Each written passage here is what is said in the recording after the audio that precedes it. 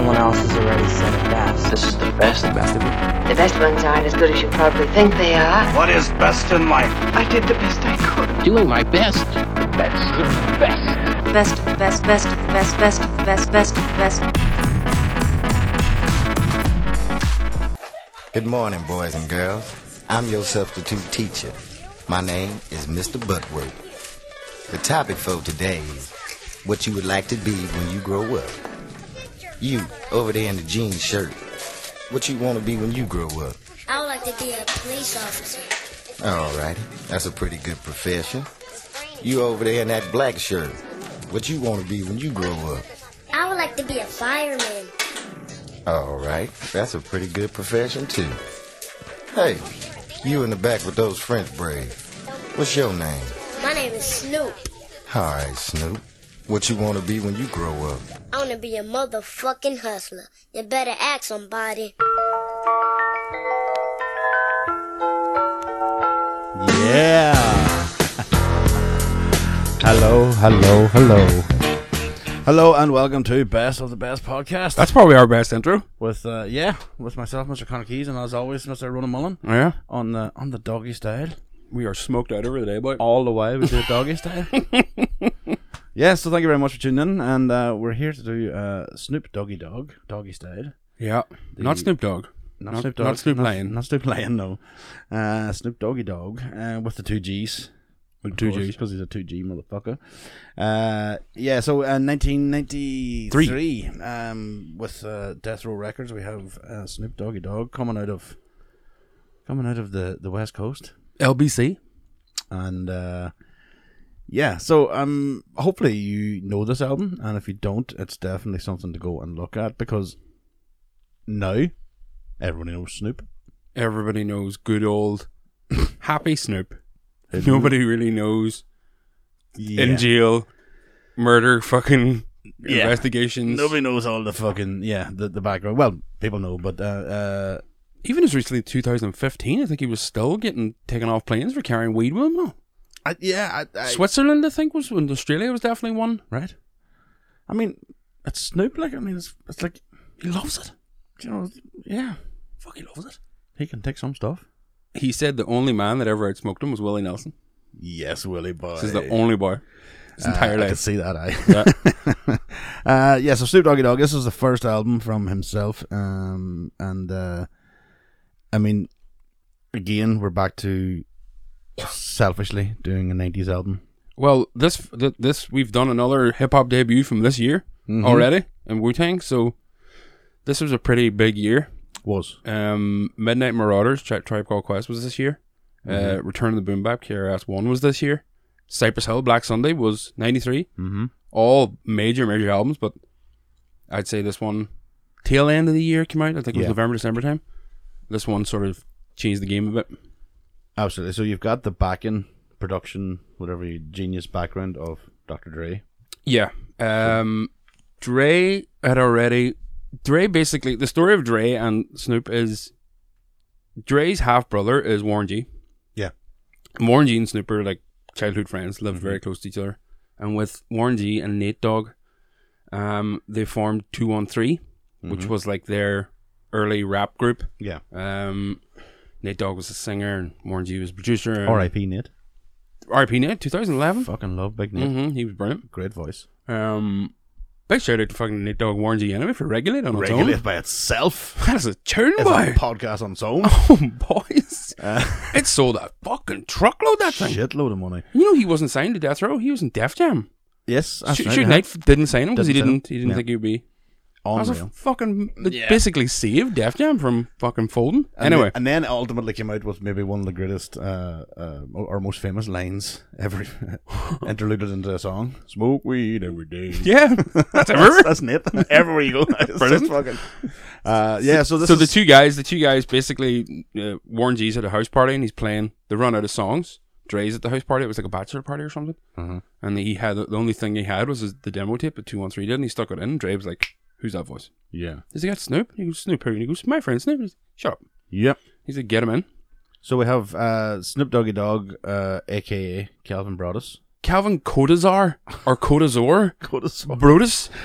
Junior? Oh, yeah, Junior no less. Yeah, so it takes a bit of a different look on when you start calling him Calvin. Yeah. And he's called Snoop because his mum and dad, when he was a Wayne, thought he looked really like Snoopy, so they just kept calling him Snoop. So they thought he looked like a fucking cartoon dog. And then just bullied him the rest of his life. Bullied him? Yeah. Come here, you fucking Snoop. Yeah. But the intro to this album is just, it all goes through deep cover. Remember the song? Mm-hmm. 187 on an undercover tab. Remember that one? Oh, yeah, baby. And then The Chronic, Yeah. obviously, was the fucking breakout, but this album is a natural progression from The Chronic. A lot of critics say that this is just The Chronic, redone, but it doesn't feel that way. No. I could... the evolution of this of Dre's production Definitely. jumped massively on this Definitely. one. From The Chronic to the here. Mm-hmm. But Snoop, like on Nothing But a G Thing, is fucking... He's exactly, that track maybe has been a wee bit replicated maybe. Yeah. But the background to it, you're in LA, you're just on the near side of, after having Rodney King beaten and the subsequent riots. Riots from the not guilty verdict that they received. The police, and then you had so you had all that going on. You had NWA had done their sort of thing, but this was a different. It was still the gangsta, still that sort of vibe. But Snoop brings a certain sort of, well, we know now what sort of mellow thing he brings to it. I mean, it was his weed hat that inspired the name for Dre's album, The Chronic, because somebody was shouting at him about. There's hydroponic and the chambers, the gas chambers in the car, and he was going, it's hydroponic, and he was like, they got so stoned they were going, what's that hydroponic? So they named it The Chronic after his love of weed, and he was wearing weed paraphernalia, like. It's unreal. So I mean, even things like that, Chronic, but making up their own sort of lingo if you want, and I suppose.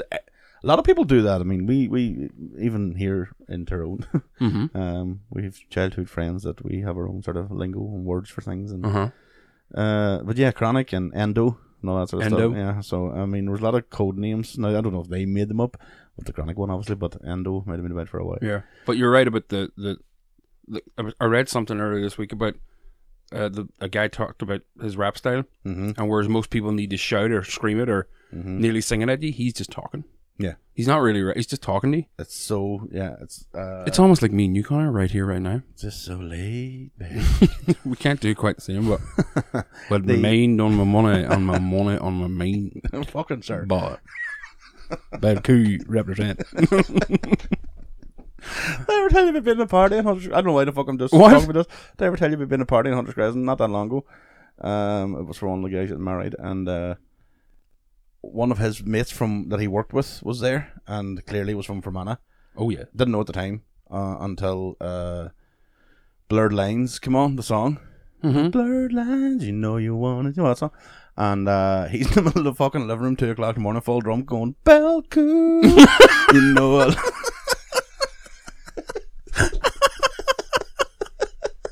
Oh, I'm never gonna not hear that. I know.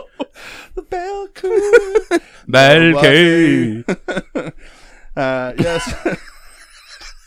So we all have those sort of words and things that are used, but I think with this that softly spoken thing was such a contrast to the fucking Uzi carrying Snoop. Oh man, that seemed to be and presented as being predatory and menacing and fucking hard as fuck. Yeah. But we know now with hip hop and all the rest and different things as time was on that might have been just a wee bit of a front. Yeah, pictures were painted that weren't. Well, with some, it was very accurate. Some was quite accurate, but like there's a lot of talk of. I don't know if we talked about it in the Wu-Tang Clan one. There's a lot of talk of the LA riots, you know, and there's a great documentary on, I think it was VH1 did it, and it was about the sort of the riots and the aftermath and the sort of hip hop music, and what they were talking about was somebody told a story of basically during the LA riots, Dre went into hiding. Yeah. Ultimately, wasn't going to get involved and didn't want to be, you know, because doesn't come from a gangster background. No. Dre was part of a fucking 3-man fucking singing trio. The Wrecking Crew? The Wrecking Crew. And so it the story is basically Snoop and Dre went into the they recorded the Chronic. Yeah, and the Chronic was done while the riots were on. Whereas Tupac heard about the riots, flew back from Vegas, drove down the fucking street with an Uzi, shooting in the air, going, "Come on, you motherfuckers!" So there were certain ones you just knew were actual gangsters, and the other ones were playing. But the picture that's Snoop painted played it well. Yeah. To be fair, I think there's a moment in the Defiant Ones documentary when Snoop says that he did come in with a TV, but he was just walking down the street to the studio, and when he came in, Dre was like, "I'm worth a fortune after NWA. What the fuck are you doing stealing TVs? Like, I'll buy you a TV." And he's just walking. Somebody was giving away a TV, but they weren't. They just stole it and you took it off them. But it was free. Free TVs, man. So it kind of, and there has been arguments from the likes of some of the hardcore hip hop that there was a lot of, what would you call it? I mean, using gangster hip hop to divide communities. G-Funk? It exacerbated the Bloods and the Crips. It helped keep them divided in that sort of sense. Then it went as far as East versus West. Then that was created by the media. Yeah, that was created. I think it was Vibe magazine, one of the first ones that put up. Whoa, no, Ronan. I know. Did you just say something was created by the media? The media, Ronan, in the cadence of our time. I know it's hard to believe, but the media created the East Coast West Coast feud. We won't go. It didn't create anything else, but the East Coast. Just the East Coast West Coast hip hop feud. I'm gonna die on that hill of just the only one that they've went into that I just don't like is that they created a feud between the likes of Chuck D and Dr. Dre. Yeah, which never happened. No, and it's but I mean, we should talk about the impact because we really should explain. I mean, realistically, I know. Well, we'll ask you, where did you first hear Doggy Style? Shane McEnhull's sister's bedroom. Okay, we'll move swiftly along from that one. There you go. Ryan McCaffrey's wife, rushing, for some reason, it was playing flat out through their house and their mum and dad weren't there. Right. And he was like, here. And he was having an argument with her because she took it out of his room. And that's the first time I heard it. And that was like, it must have been 2 months after it came out. So it was like 94. Well, I probably was about 3 weeks after that because it's the same link almost. So Dan Conley had got a copy of maybe Shane McEnhull or Paul Martin. Probably, aye. And we were... I think this was the original, so it might have been from that fucking CD. No, this was tape. So I only I had our old school boy. There was no CD in that fucking... No CD. So I was in the tape. And he had a tape copy of it. And then... I didn't really know what the fuck it was, I'm going to be honest with you. The good thing was I've told you before, I have family living in America, so my cousin's the same age as me, and she was a big hip-hop fan, so she had told me about him, but I didn't really know anything about it. I mean, let's be honest, we're in rural Tyrone. Yeah. What the fuck was Snoop in 1994 going to be, talking to us about? But, so I listened to it, and I put it on, I was like, what the fuck? Number one, again, you had to context, I was 13, 14, so here was this just noise of fucking and riding and fucking. Well, I didn't know what most of the things were. Yeah, that's the thing. I think maybe it was very key for me in this is that this was my introduction to. I was going to say black culture, but it's not. I mean, adult culture. Yeah, I get like the drinking, the partying, the riding, and all. I was like, what the fuck are these boys doing? No, I didn't know that this was. As I get older, the black culture, which is a wee bit more exaggerated than, but it's still the same fucking party culture. You were growing up expecting those parties at everybody, and it didn't happen. No. There was a lot more techno being played in houses, and nobody danced like they danced in the videos. No. And I didn't know Tanqueray was gin. Didn't know Tanqueray was gin, like. Endo, Chronic, Dolomite. I never knew what Dolomite was. Not a ball. I had to go and look about it. So they introduced me to a lot of stuff. Yeah. And well, this is the first. This is the first hip hop album to debut at number 1. Right. Okay. This album, there's a stat here that fucking knocked my balls off. There's 1.2 million sold in 2 weeks. Copies. This was the most anticipated debut ever. Obviously after the Chronic. Chronic was huge. So people were like, well, when are we going to get to hear this boy on his own? So this lands, and by December, and it was out in November, by December it had outsold the other 4 in the top 5 combined. Jesus. The top 4 were Garth Brooks in Pieces, Nirvana in Utero, Pearl Jam Versus, and Mariah Carey's Music Box. Fucking But classics. outsold all of them. Jesus. So That is this quite was a- massive. Well, I mean, now with hindsight, you could look at it and say that was a massive, maybe one side of the community buying it. But this is the thing about this album, it wasn't. No. When it was hitting No. us in fucking Rural Tyrone, it was something Yeah. about it. It wasn't like, say, NWA or Public Enemy. It wasn't like that. And obviously, we'd had the Beastie Boys and things like that. But this was something different because, again, I do believe a lot of it falls down to Dre's production and the tracks that he used to sample. Yeah, definitely. 100%, you're right. They give it a certain. It was, as I said before, it was a weird contrast. It was just nice and bubbly sort of light to it, but then there's sinister fucking level to what. Russell Simmons, I was just watching a documentary, and Russell Simmons says exactly what you said. Right. He said this sounds like pop, but it has a real gritty undercurrent that you can't put your finger on. Yeah, you're talking. And it's proper. absolutely 100% correct, because the first time I heard this, I was hooked by the melodies. I didn't hear one note, one word of any of the MCing that was going on. Yeah, I just heard the melodies and what went, happens to me with what the fuck? singers. What's yeah. that? Mm-hmm. So, of course, I'd heard the Chronic, and it was filled with great melodies and great samples as well. But this one just seemed like it was more complete. Mm. Like Dre must be looking back at it and going, "That was the album I should have made." Yeah, absolutely. To be fair, he did, yeah, but he put a different name on the fucking album cover. yeah. Like, but it is one of those albums, man. I think actually Dre's 2001, which we maybe should do at some point, maybe in the future, but that kind of is his full circle. I think that's when he took all the learning from Chronica and Doggy Style and every other album. And Yeah, because it took him took him a long time, a long time, but it was fucking worth it. Yeah, it was a good album. But so It is a good album. It is a good album. Yeah. So maybe. And so we've got then the tail end maybe of MTV playing music was around about that'd be fair. roughly. I mean, but I remember the music video for Who Am I? What's My Name was everywhere. Kind of like you say, because I think any younger people listening, you'll have to try and figure out and remember what it was like to have one or two channels doing music. Fab Five Freddy directed that for the year. No, I didn't know. The guy who hosted UMTV. Fab Five Freddy directed that, and it has some of the worst special effects. Even then, you were going, "Oh, yeah." Budget was Death low. Row was skimped on that budget." This was the single. Everybody should know it. I'm nearly sure. You'd like to think everybody would know it, but you never know. But so you've Snoop coming in, and it's kind of starts off. Yeah, like they a lot love of doing their wee dialogue. skits. They love a bit of acting. That's where they always end up in films. But so this was. From the depths of the sea, back to the block, Snoop Doggy Dogg Funky is the doc. Went solo on that ass, but it's still the same. Beach is the spot where I serve my cane. Follow me, but you bet not slip. This better have no. Did you hear that? Do you have? Is this full of swears? This is no swears. Oh, you cut out the swears? No, I didn't. I just found a video here that has no swears. That's what I'm saying. So you have to remember that when there was pre-internet, Yeah.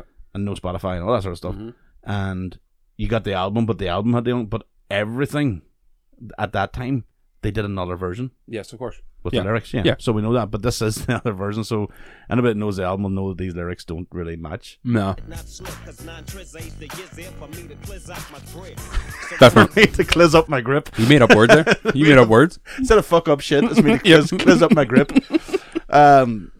But again, that's sort of kind of like what you're saying with Russell Simmons, like that light poppy sort of, I almost want to say dancey element to the backing, and then the skill of him rapping. But that's deliberate, because that's G-Funk. That's Parliament Funkadelic, George Clinton. Mm-hmm. But from as opposed to being P-Funk Parliament Funk, it's G-Funk Gangster Funk. Yeah. But that's the biggest influence on the Chronic, on this, Yeah. on Regulate. To the point then that, I mean, P. Diddy, Puff Daddy at the time. Yeah, he stole a lot of their words. Basically took that idea to Biggie for Juicy. Mm-hmm. That old 70s funk music that, Yeah. apparently, according to the film and all the rest, that Biggie didn't want to do it, but Puff was the genius that inspired him to do it. Yep. You're like, no, Dre did that the year before. Yeah, they've been doing. I mean, George Clinton's fucking guessing that. This album is filled. I think in the samples list for this album, P-Funk, George Clinton, or Funkadelic, or any of the old school 70s funk bands, there's like 14 samples. Yeah, I mean, we from could, one genre. We could probably look. But that and one's see, Atomic Dog. We could look and see about maybe playing one of the just to see. So if you know the album, I mean, should we play the original first or play the cover first and try and see? Play the original first.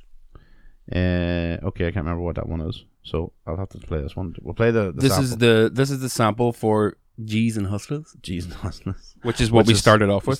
So we'll remind you of that. You should be there.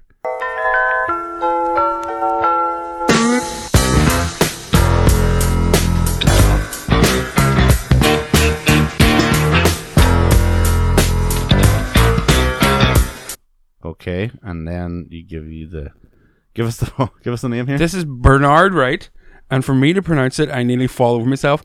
Habaglabitibin. Hiboglebotribin.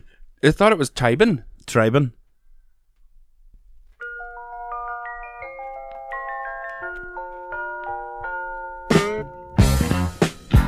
Carbon copy, like. Yeah.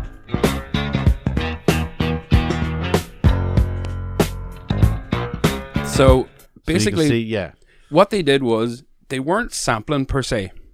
They were getting the sample and re-recording it and amping it up. Because I was going to say you could tell by the sound on it that's not what they're that's using. not a remix of the sample. So it's not technically a sample because a sample is taking a sample of a sample. So this is like a what is that called? It's a reworking of just a reworking of the. But you still have to pay royalties. You still have to, and they give credit. But in fact, this album was held back by a few months because of that. Here, hold on now.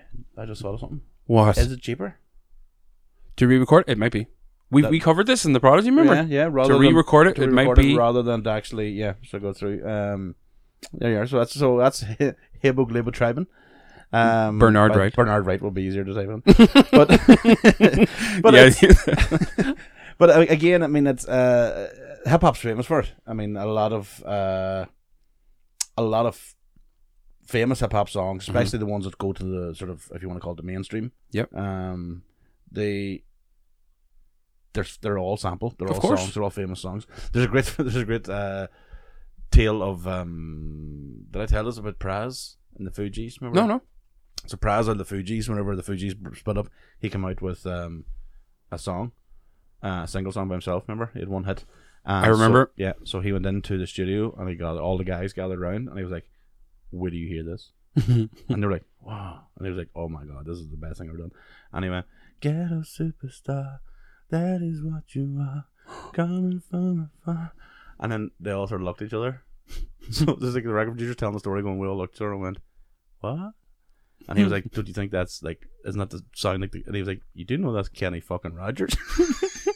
He had no idea. In the street. He had no idea. The ghetto superstar and all the things. So he genuinely believed, without thinking, "Oh, so I just stole this." He actually thought, "Fuck, I just came up with that." Ghetto superstar. Didn't realize it was fucking a melody that had sunk into his mind. We're gonna go off the track for a brief moment. Go. I was just watching a documentary about comedians stealing from other comedians. And there's a word for this. And it was addressed, most famously, it was addressed by Louis C.K.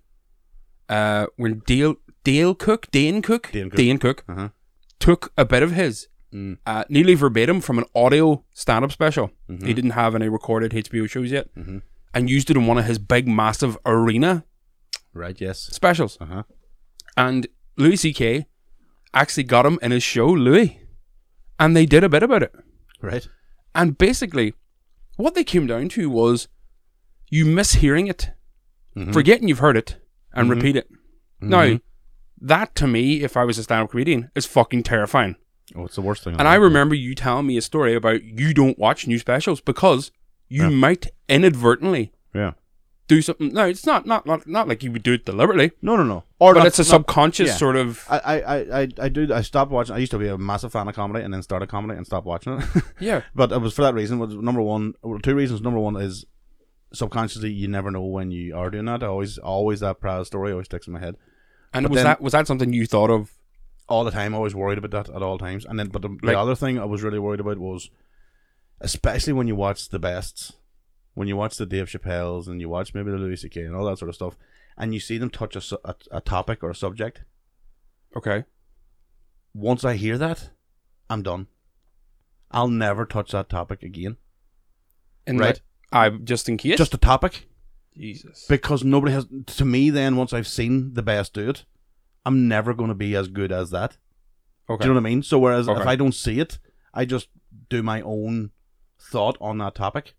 And then somebody might say to me, "Oh, that's kind of like what Dave Chappelle does," and you're like, "Oh," and that breaks your heart then. Well, because you definitely didn't watch that. It does fucking break your heart, but it's also at the same time going, "What, word for word?" And they're like, "No, it's just the same idea." And I'm like, "That's okay," but when it's word for word, that's the proper theft.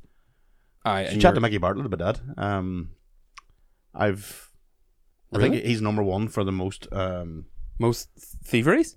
No, he's the number one of the a comedian whose material has been stolen the most. That's what I mean. He's had the most. I've seen maybe 3-4 comedians doing a Mickey Bartlett bit. What? Yeah. Really? Yeah. Local comedians? Yeah. Jesus Christ. Again, I think it's that thing of there's always an argument in stand-up. And again, the good thing about the difference between stand-up and music is with stand-up you can turn around and go, well, there's parallel thinking. Yes. Which is true. By the way, it's called cryptomnesia. Cryptomnesia. So if you want to look up joke theft and cryptomnesia, it brings up a lot of examples of people stealing directly. Yeah. I mean, not even, like, your doll Amy Schumer apparently is a fucking nightmare for it. Like, really it's bad. Unbelievable. But what she did was, a person on Mad TV did a skit, and she copied the skit verbatim and just changed the colour of the teller who she goes to buy something in a clothes shop. Yeah. I mean, it's word for word, like. That's the exact same, yeah. And that's and so then, but it's seen as the dirtiest thing to do in stand up. It is. The thing is, with music, you can't get away with that. No. So we've seen that recently with actually I seen it recently and I was very about it. I was a wee bit in between when it came to music. The Sam Smith thing about paying Tom Petty. Yeah. I know what you mean. You have to stretch a wee bit not to stretch, but you hear a wee bit of melody there. Yeah. But it's not the same song. No, it's not the same but song. The good thing with music is you've got notes. Yes. So the notes will guide you. The notes will guide you. Now the thing is, with stand-up, obviously you've got words that if they're exactly the same, well then, you know, that's proper plagiarism. Well, but like there the you go. You said it. Blurred Lines. Belcoo. Belcoo. It was fucking nicked from Marvin Gaye, like. Yeah. And it was directly nicked, and they played the fucking Pharrell get away from that one. Yeah, until they found out then it was more a bit of a rip song. So yeah. Them Blurred Lines Belcoo, man, aren't really that blurred. Well, they are in Belcoo. Belcoo, I knew you wanna. Belcoo, stop it. So back to G-Funk. So this one, but when samples are using this one, they're done with such love, and it's done so well. Yeah. I mean, there's hundreds of samples in this album.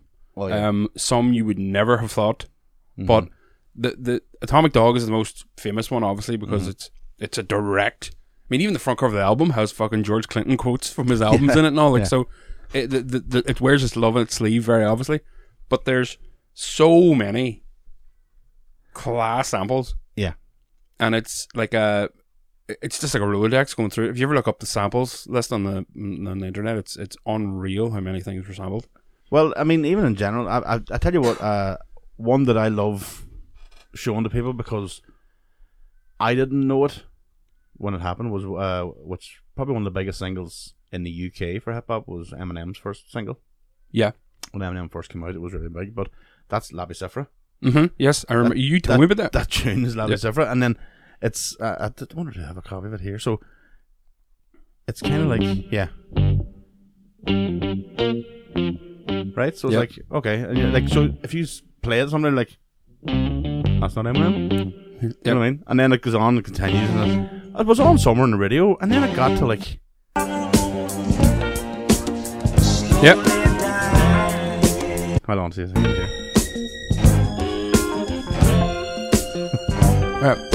But just fucking direct.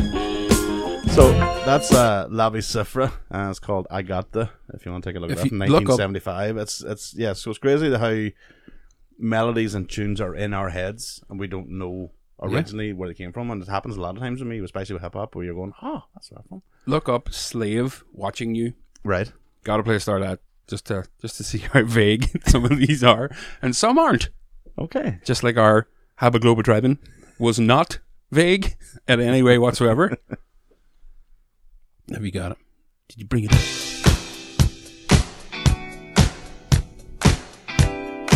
Right? Uh-huh. So you're like, what? Not quite yet. Feeling it. Yeah, it's funk. Oh, there we go. Hey, sipping on gin and juice. Get the fuck. Yeah, the vocal melody. Uh-huh.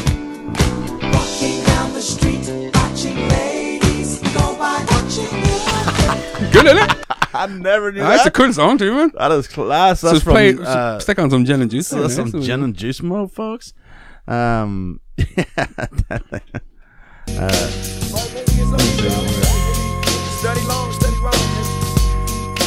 to see if we can find it. Yeah, so we gon' smoke an ounce to this. G's up, hoes down. Why you motherfuckers bounce to this? Watching you. Laid back. There you are. There you go.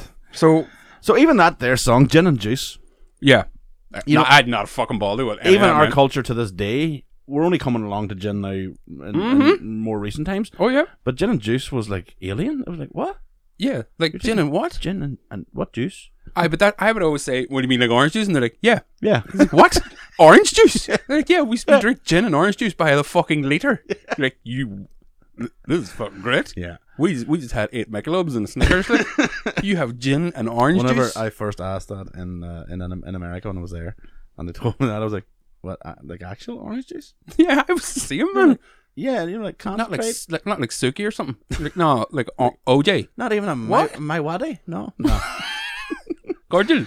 Not even a cordial. Fire in a bit of cordial and water. Save you a bit of money. There's a wee tip for you, but yeah, rolling down the street, smoking Endo, sipping on gin and juice. Whenever I heard that first, 1994, I was only in second year in school. I was like, right. So smoking at that stage, smoking Endo, I thought he was like Endo were a short name for a brand of brand of cigarettes. You know, I thought that was just it's like, oh, he's smoking Endo and Butlers there. Endo and Butlers. But I just didn't get it at all. Been too young, you know what I mean. And then, so in case anybody's wondering what happened to me, that's what this is. But I think maybe that's it. That's it. This is it. But the context of this was again, I mean, we living in rural Tyrone. You can probably hear sound effects in the background. I mean, that was me. Sorry, I always do a motorbike from 2 miles away, just for the crack. It's a wild skill you have. But from here, I mean, you can't explain to people from the north how bad it was to be a teenager in the early 90s and be into black culture. Yeah. Oh yeah. I know what you mean. Because whether we want to fucking admit it or not, there's a lot of racist people out here. It is very racist. We were now, in fairness, I've done this before material. Like, in fairness, I don't think it was our fault. You know, a wee bit of racism was a nice breakaway from sectarianism, but there was a lot of it there. To the point, yeah, I'm going to tell you this because I'll go for it. I'm looking forward to this. Fuck whenever I think, right? So basically, I remember like first coming back from America. It was 93. It was this year. I didn't see it in 94, obviously, but 93. I talked about it before the previous podcast. I'd first got to see Ray Charles. Yes. So like that 12-month period, I had Ray Charles, Snoop Dogg, U2's first album. A lot of things happened in 93, 94, right? So I had I came back from America in 93 and I bought a pair of what were known as there and locally baseball boots. Oh yes. Now what the young'uns today would call Converse. Yeah. Just the name of the brand. Just the name of what they are. Came home with a pair of fucking baseball boots. Jesus. Wearing do you know when everybody in Ireland ever went on holidays? You just know they came back because they had baseball tops and they had all this sort of stuff and they had all the American gear. And red, not tanned. Not tanned. Red. Yeah, just pure red. So I basically had a Chicago Bulls top which matched my fucking skin colour. I remember that top. Yeah. And came back wearing my baseball boots.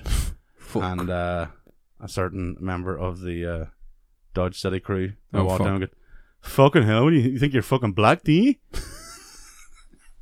And I don't think you do. No, I'm still fucking. I'm actually pretty red at the moment. But so there was that sort of attitude because I can't explain to people now, especially our age will know. So basically, around about say 38 to 40, 42, we'll sort of understand that. But anybody really like, especially born after 95 on, they don't understand that hip hop wasn't part of the culture. No, not even at all. when it was massive then, when NWA was out and Public Enemy, it wasn't here. It was nothing at all.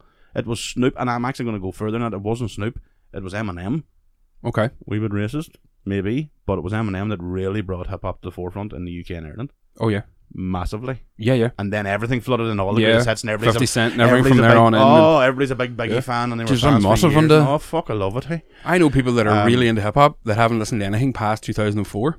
Right. Or before 2004. Yeah. So you're going. Yeah. Like that's my hope. I've not listened to anything after 2000. Yeah, I know, but it's kind of like the same as rock. Yeah. Imagine meeting somebody going, I haven't heard any rock before 2004, and you're like, what? Yeah. There's some amazing bands today, but you do know what happened before. Yeah. Like when you got criticised for covering the 90s too much, because people were like, I don't know about the 90s. You're going, oh yeah. Yeah. You were an infant. Yeah. Here's the ultimate irony.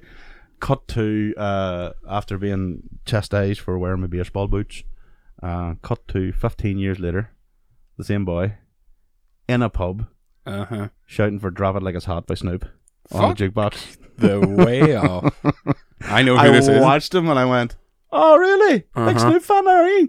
Fuck up, will you? Fuck up. Here, I've got a quick one. This is funny. But no, we'll go ahead because the best one's to come. No, this is a funny one. I remember Dean McCauley telling me a story about being in a chippy in Killyclahar.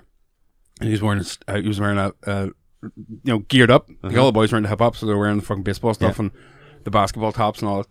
And there was a guy in front of him, and he had the starter Los Angeles Raiders hat in it on backwards. Oh, jeez. So you could see the starter logo at the front of his head, the clip. Need the crack. And Dean goes, here, man, where'd you get the hat? And the boy, slowly turning the hat the right way around, went, the States.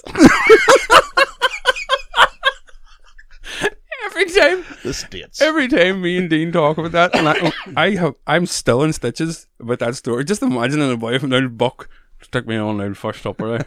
The States.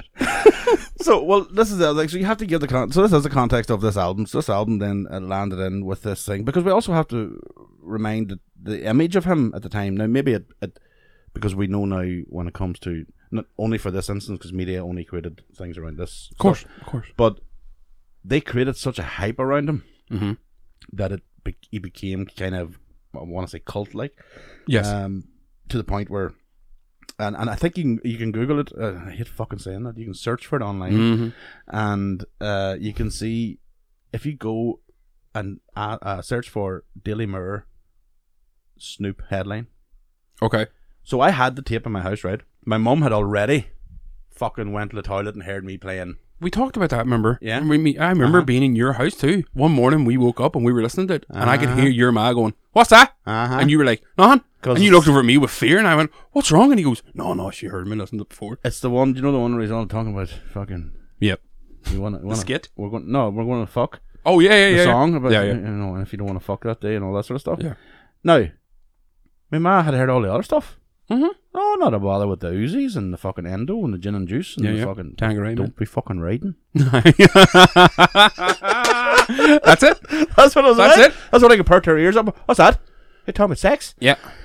Typical fucking Irish mother. But so the Daily Mirror headline, and I remember it because I had the tape. We were pretty early to get it, so it hadn't really come. It was only coming to tour the UK on the back of the album. So you're talking what? November was the album, so it might have been March, April. I don't know. You'll find the exact date. But big front page of the Daily Mirror, massive picture of Snoop, and it stood out in my mind because I'd never seen a swear word on the front of the Daily Mirror. Right. And it just says, "Keep this bastard out of the UK." Whoa. Fuck, I don't remember that at all. I remember walking into my local wee Jimmy Ferris shop and seeing Snoop's face on the fucking counter and this bastard. I was like, what the fuck? And this was soon after? Like maybe? This was like prime time when he was sort of there was a bit of controversy around him maybe doing a drive-by shooting before on his way to MTV Awards and stuff. So he was a wee bit it was proper gangs, but I mean it's so I felt, I was like, oh fucking, I'm baiting the system here, boy. This boy's somebody that we shouldn't be listening to. You know, and that might explain a wee bit of my attitude today about authority and stuff. Okay, yeah. But it was a massive fuck the system album in that sense. It was portrayed as being a massive fuck the system album. But in our world it was, because here it was just fucking, sonically it was amazing. Oh, right. Lyrically, the obviously the content of LA and the American culture, it was appealing, new to us as well. Yeah, it was getting into it, and I mean, and some of it was cool as fuck. Let's be honest. Yeah, it was. It definitely was. A lot of riding, a lot of fucking drinking, a lot of partying. Like, and then the videos portrayed the same sort of attitude and the same stuff, vibe. A lot of money and stuff. Yeah, but again, like anything, there's a lot of money and a lot of drugs and the rest. There's obviously death behind it, but they didn't go into that stuff as much. But here's the bit I want to tell you about that to finish up the Tyrone relevance to the album. So recently, Noel Darcy, Noel, and Noel has been kind of like the boys with the Bad Taste crew, local breakdancing group. Darcy's been about that sort of culture for a long time. So he lives in Taddyray. Now, if you don't know Taddyray is a very small village. / whatever hamlet outside of Omagh. So really, really rural. Like we're known as townies. They're fucking. Even though they're 5 minutes away. Yeah, they're 5 minutes away, but it's still proper rural. So Noel was a bit like myself, right? In the sense that he liked that stuff like us. He liked that basketball jerseys and all this sort of stuff. Yeah. And Noel Darcy's family will be the Darcy family are quite big in Taddyray or whatever. But no, so I always thought my story of fuck, you're wearing baseball boots, do you think you're black? I thought that was bad. Yeah. Take it to the next level down in Taddyray, where Noel stood out even more. Oh yeah. From everybody else by wearing hats. He was a bright shiny penny. Wearing the basketball tops and the hats backwards and all that sort of stuff. To the point his nickname became Noel Darky. Oh, fuck me. Is it real? Really? Yes. Oh, man. A, it's brilliant. B, it's very racist. He told me himself there, and I went, man, he goes, I know. He goes, that's what I had to face. So I was like, that's the fucking level. Your family and people around you are calling you Noel Darky. Man, that's real. That's bad. That's really bad. And fucking genius at the same time. It is genius. It's genius. That's a fantastic one. Shit, it's horrible, but wouldn't get away today. But again, it shows you how far we have come. If you think about rural Tyrone in the space of 1984 to 2020, in 26 years, I mean, nobody would say that now. No, not even the old generation. No, you go, oh fuck us now. No, it's just been racist. It wouldn't happen. We have moved a lot of that forward. In some places. But yeah, so Noel Darky and Jesus Christ, I can't believe that.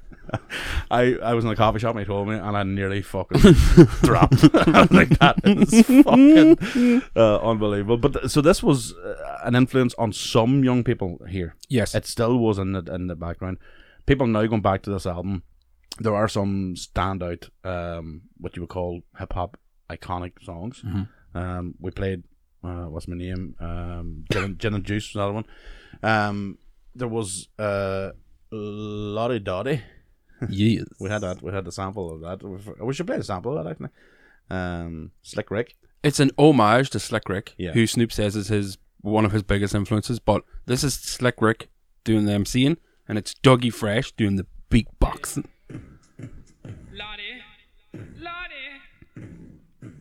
You know what? Yo, peep this. Lottie Dottie. We like to party. We don't cause trouble. We don't bother nobody. We're just some men that's on the mic. And when we rock up on the mic, we rock the mic. Right? It's, yeah.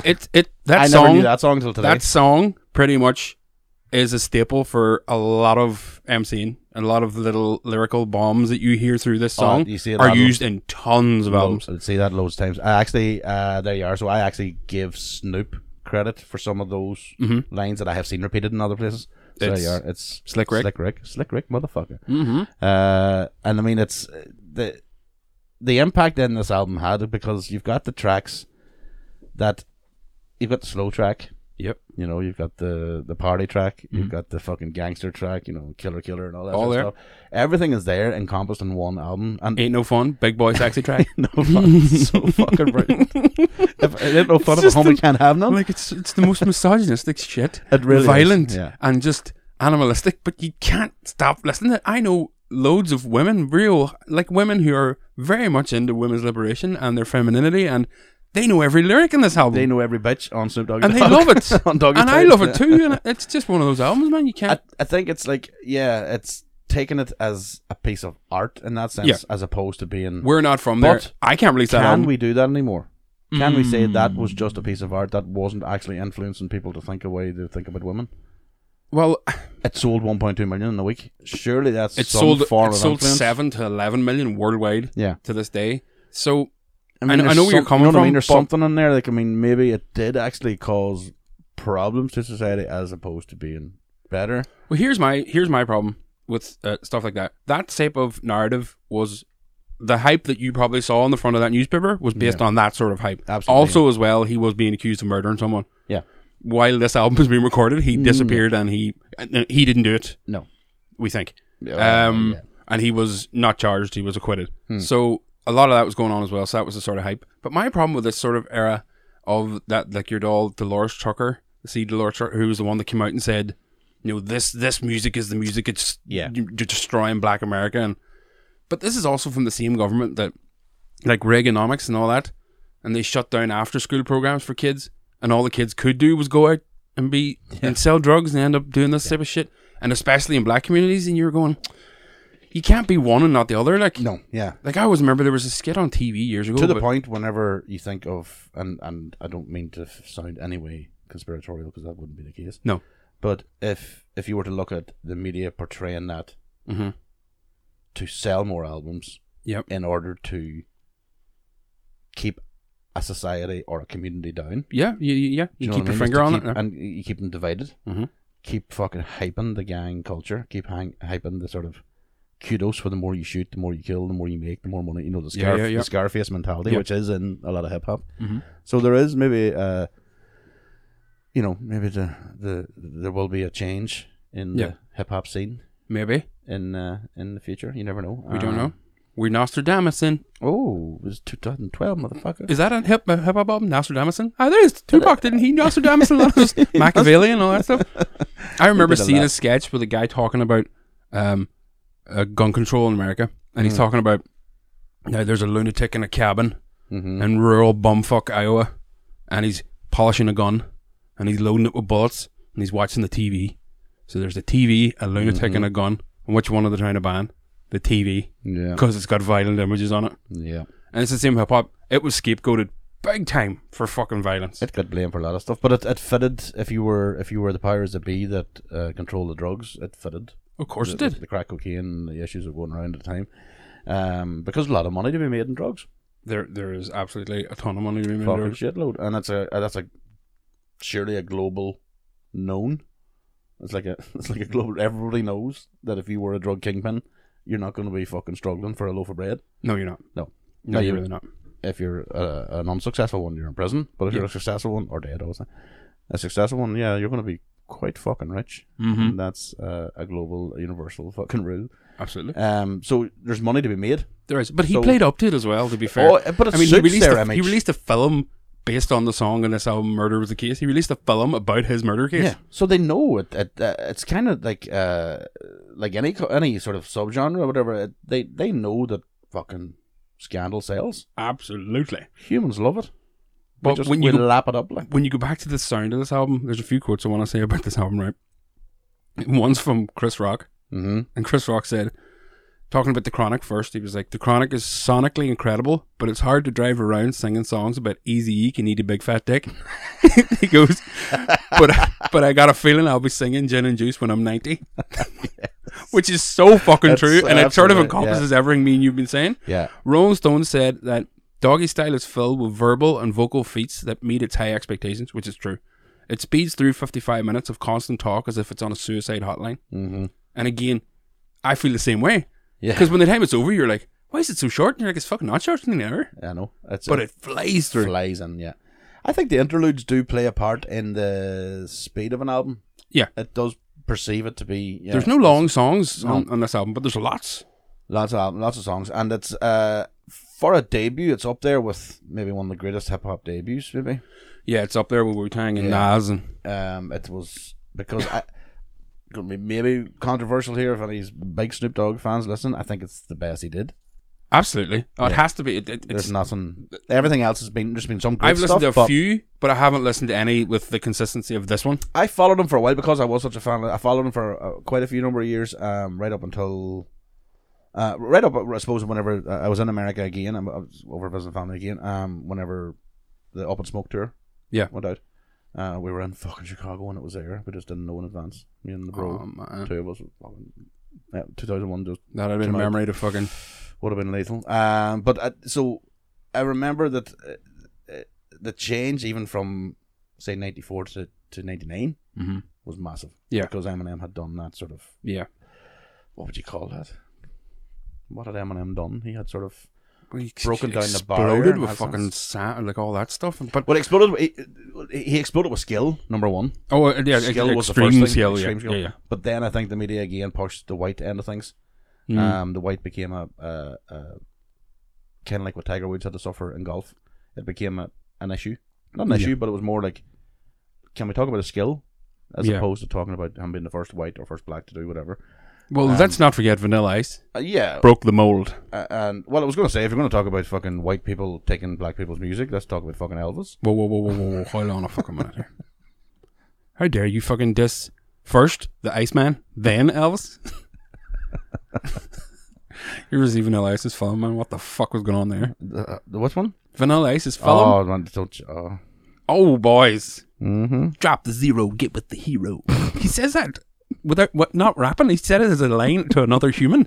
He wrote it and never like reread it and went, "No, maybe I shouldn't put that in." Yeah. So there are cool as ice. There are some proper criminals out there. There's a good story about Snoop at the tail end of all this madness, still trying to be convicted for fucking murder. The album's out; he's huge, and that in 1994 he was scheduled to be a musical guest on Saturday Night Live. And he missed the first plane because his colleague Daz, his weed man, arrived late. In the end, he caught the later flight and just made it. Fucking hell. He also hosted, he gave out an award at the, what do you call the MTV Music Awards with George Clinton and Dre. The day his warrant was released. So they were looking for him and he was standing on stage with George Clinton giving out an R&B award. On national TV. Yeah, what's up? Hey, everybody. I'm up for murder. I mean, the later life of Snoop, I mean, it become... This album, obviously, musically, put him number one. But I think then, as later years went on, he became more than music.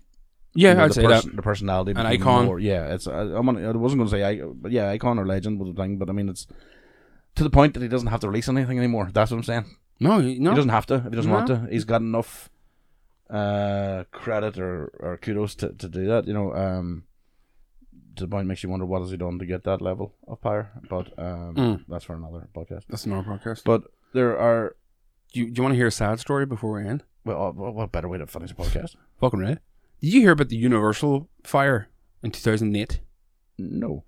A Universal lot in Hollywood got burned up.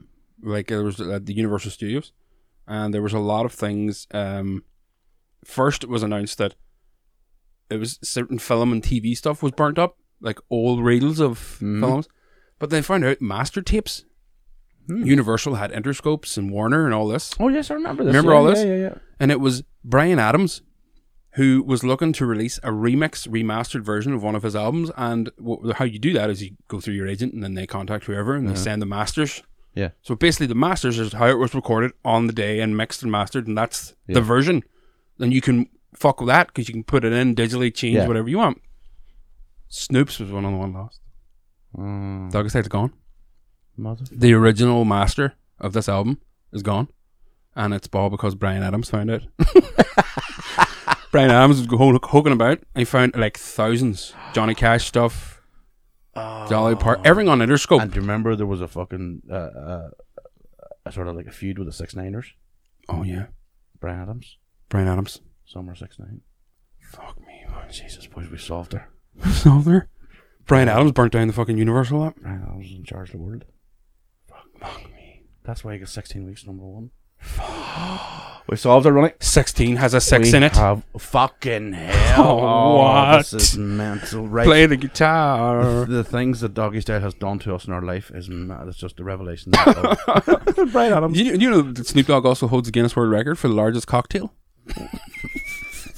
I swear to God, he holds the record. No, I said tail. The largest Paradise cocktail. Right? He holds the world record. Look it up. I'm not lying. Guinness World Records. It's because it's the largest gin and juice. Ah, motherfucker. Yeah. It's true too. I'm not lying. I wouldn't doubt it with Snoop. When you employ somebody to roll your joints, Yeah, that was. Remember you told me that one. I was going, what? Somebody's in his employment. His sole job is just to roll joints. Roll joints. Get on it. Fucking, you have to just keep feeding it to him every 20 minutes. So listen, if you take a look at take a listen to the album, obviously it's on Spotify and Apple Music and all the other places. Do go and look at the samples. Go and find out. This is the joy of a hip hop album that takes you on other journeys then of other, and a lot of times it is taken from other sort of black artists that they have been influenced by, or big time. Kind of like us, like coming from a white Irish culture of our dads were listening to whatever. You know, I've seen recently a lot of people put up last week about their dads were fans of John Prine. Yeah, and that's how they became a fan of John Prine. Yeah, and you know, things like that. And so this is like that version is like the black version would be the likes of Dre and all them hearing these 70s sort of hip funky music, and it's staying with them. Yeah, absolutely. And the same thing about and go and take a look at samples that have been used elsewhere. I like the 99 Problems. Yeah. Never knew that. Did you not know that? Like Kevin Gormley taught me way back. Kevin was like, I know that song. I said something about Jay-Z and 99 Problems, and he was like, but I prefer the original. I was like, how long? Yep. I think you'll find. I just had the exact same experience very recently, right? Where somebody went, "That's an amazing line." He, you know, I know it's a sample, the song, but that's an amazing line. He's a great lyricist. And I went, "Is he?" Yeah. Fucking Ice-T, baby. Ice-T all the way. And so I remember my mind being blown. And so when you think you know something, just there you go. Remember that you might not know it. It might not be what you might not be what you know it be. Aye. Ice-T and 99 Problems. It's when he played it, I was like, holy. Yeah, and it's brilliant. It's after me giving such praise to fucking Jay-Z. So it's late 80s real gangster rap. How, like, and then obviously that led me down the Ice-T route. I had been there before, but I just never knew that song. I'd already knew like OG and stuff like that, but I never knew that. And I was like, okay. So same with Snoop, same with Dr. Dre. Go and take a look at the samples. Take a look. It's not just about that. The thing about this is, unlike an album like Sgt. Pepper's, and you're not going to get into there's no hidden meanings. No, there's no symbolism. I want a bitch with ass. It's that's all that meant. That's all that meant. Rolling down the street, smoking endo, sipping on gin. That's all. That's what they were doing before they got to the studio. Don't read anything else into it. No, that's it. It's just but again, it's maybe a masterclass in production. It is. It's still. I know Eminem has maybe taken the rapping skill to the next level. My personal opinion, he's taken it to the level where it's almost become scat. Yeah, it's some of it's a bit crazy. Yeah, all that sort of stuff. But that Rap God song's scary as fuck. Where he does that like 3 bars while breathing. I was busting beside. Big skill, but I still. Fuck. I mean, you can apply it to anything. You can apply it to football. There's certain footballers, for instance, that they have skill that you're going, oh fuck, that skill. But this boy's my favorite player. Yeah. That makes sense. It's like, you are fucking brilliant. You can do that, and I can't believe I love watching you, and you're brilliant and all the rest. But he runs a team. Yeah, you know what I mean? There's always a Keane to Ronaldo or a fucking Ronaldinho, whatever. To so did I just do a hip hop football analogy, Ronan? Yeah, football, yo, soccer, yo. Until next time, bye.